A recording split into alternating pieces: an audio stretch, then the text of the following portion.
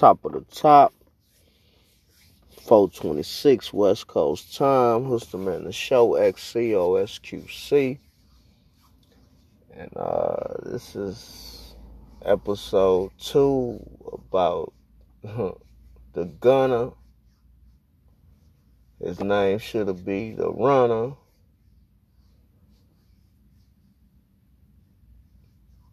So basically, what Gunner did is, I guess, took the advice of his lawyer. So maybe his lawyer told him to go ahead and cooperate, plead guilty, take this plea and I can get you released. But you're going to have to admit that YSL is a gang. And he was so timid. He ain't built for jail. Most people, they got good talent, they gonna paint them to be like they just some real person.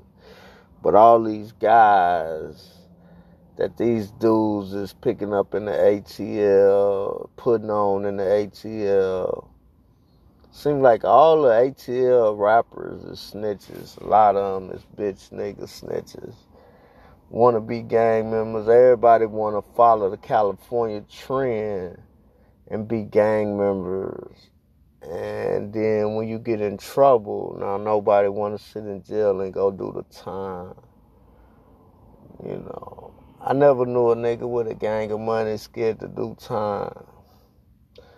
That's the whole point. If you got money, time shouldn't be nothing. You should be able to go lay down, do your time, and come on back home. I don't really understand why he just threw Young Thug under the bus, though. And Thug was the person who changed his life, helped him get in the game, because he wasn't really nobody. They got him on Crime Stoppers, talking to the police on the steps. And, Tech, the rapper from out of Baton Rouge, he kind of exposed that a long time ago. I think I spoke on it too before. I don't understand why they let this guy get so far in the game. Like, who is he? Like, how can he teach our kids? What he's going to teach the kids? To go do wrong and then tell no. You teach the kids to not do wrong. But if you choose to do wrong and go do something and jump out in these streets, you got to keep your mouth closed, You got to pay your debt back to society. You want to run amok up in society, but then as soon as you get caught, then these guys, they don't want to go pay their debt to society. I don't really understand, what's wrong with these, wannabe real niggas. All this foolery on this television, all this foolery in the industry, on these YouTube channels, all this foolery that these white people is doing to our culture, and then all these foolery ass black people that's falling in a hole and trying to get the rest of the youth to follow them into a goddamn rabbit hole to be a dishonorable person or, some fake ass motherfucker in this world. See, a nigga like me, who's the man the show XCOSQC, I got 7 felonies. I ain't never told on nothing in my life. I've been in 3 prison terms within 2 states. Been in the streets my whole life. All the shit that these dudes doing, I done it. Been done it. But see me, I won't get what they got because I won't be a pussy. I won't put a battery in my back. I won't do what a motherfucker tell me to do. And I damn sure won't tell on myself or tell once I put myself in a situation. I'm going to ride it out, see. But the average dude that's tough in these streets, they can't walk that prison yard. They become hoes and bitches. punks, faggots,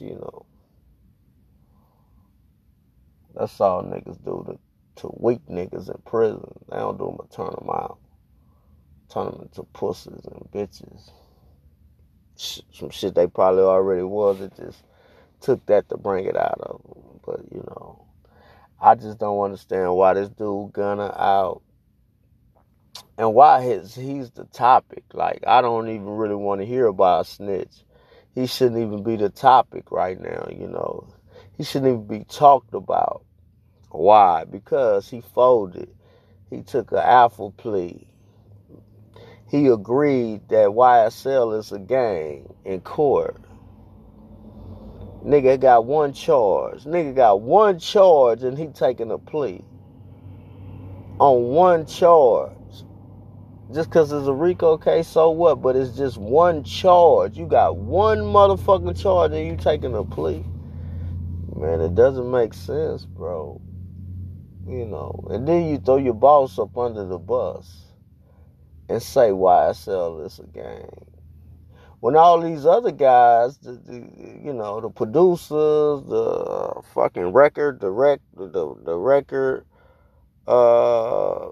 I guess the head guy at the record label, that one black guy that got on the stand for Young Thug, I can't remember his name right now. It'll come to me later, but everybody says a business except this dude. He says it's a gang. YSL, what gang is it? It's not a gang. It's not no fucking gang. Crips and Bloods is a gang. YSL not no fucking gang.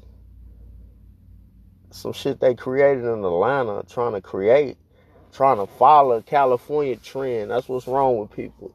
Trying to follow a California trend, creating these bitch-ass, weak-ass, wannabe gangs, and then putting all these weak-ass people on family organization. Ain't nothing but a family organization. Ain't no fucking gang. It's a bunch of friends. A bunch of dudes grew up together and created a group. And they say gang and slime life, so now they let all that shit go to their head. Now they want to be a big old gang when it was just a group. It's a group. It's a record label. That's all I look at it at. YSL, I don't look at that shit as a gang. What gang is it? I don't know that. Slime life. What is slime? Nigga, that ain't no fucking gang, nigga. The fuck out of here with this goofy ass shit these niggas doing. Goofy shit. That's what's wrong when Crippin' and Blood and go across the world, man. Motherfuckers take it and then try to turn it into something else, something that is not what it is. Like, half of these niggas that's a part of gangs, that's representing something that's come from California. Shit, they ain't never even came to California. Scared to even come out here and come to where they saw come from. Come to where they, their origins come from. Scared to come to their real soil.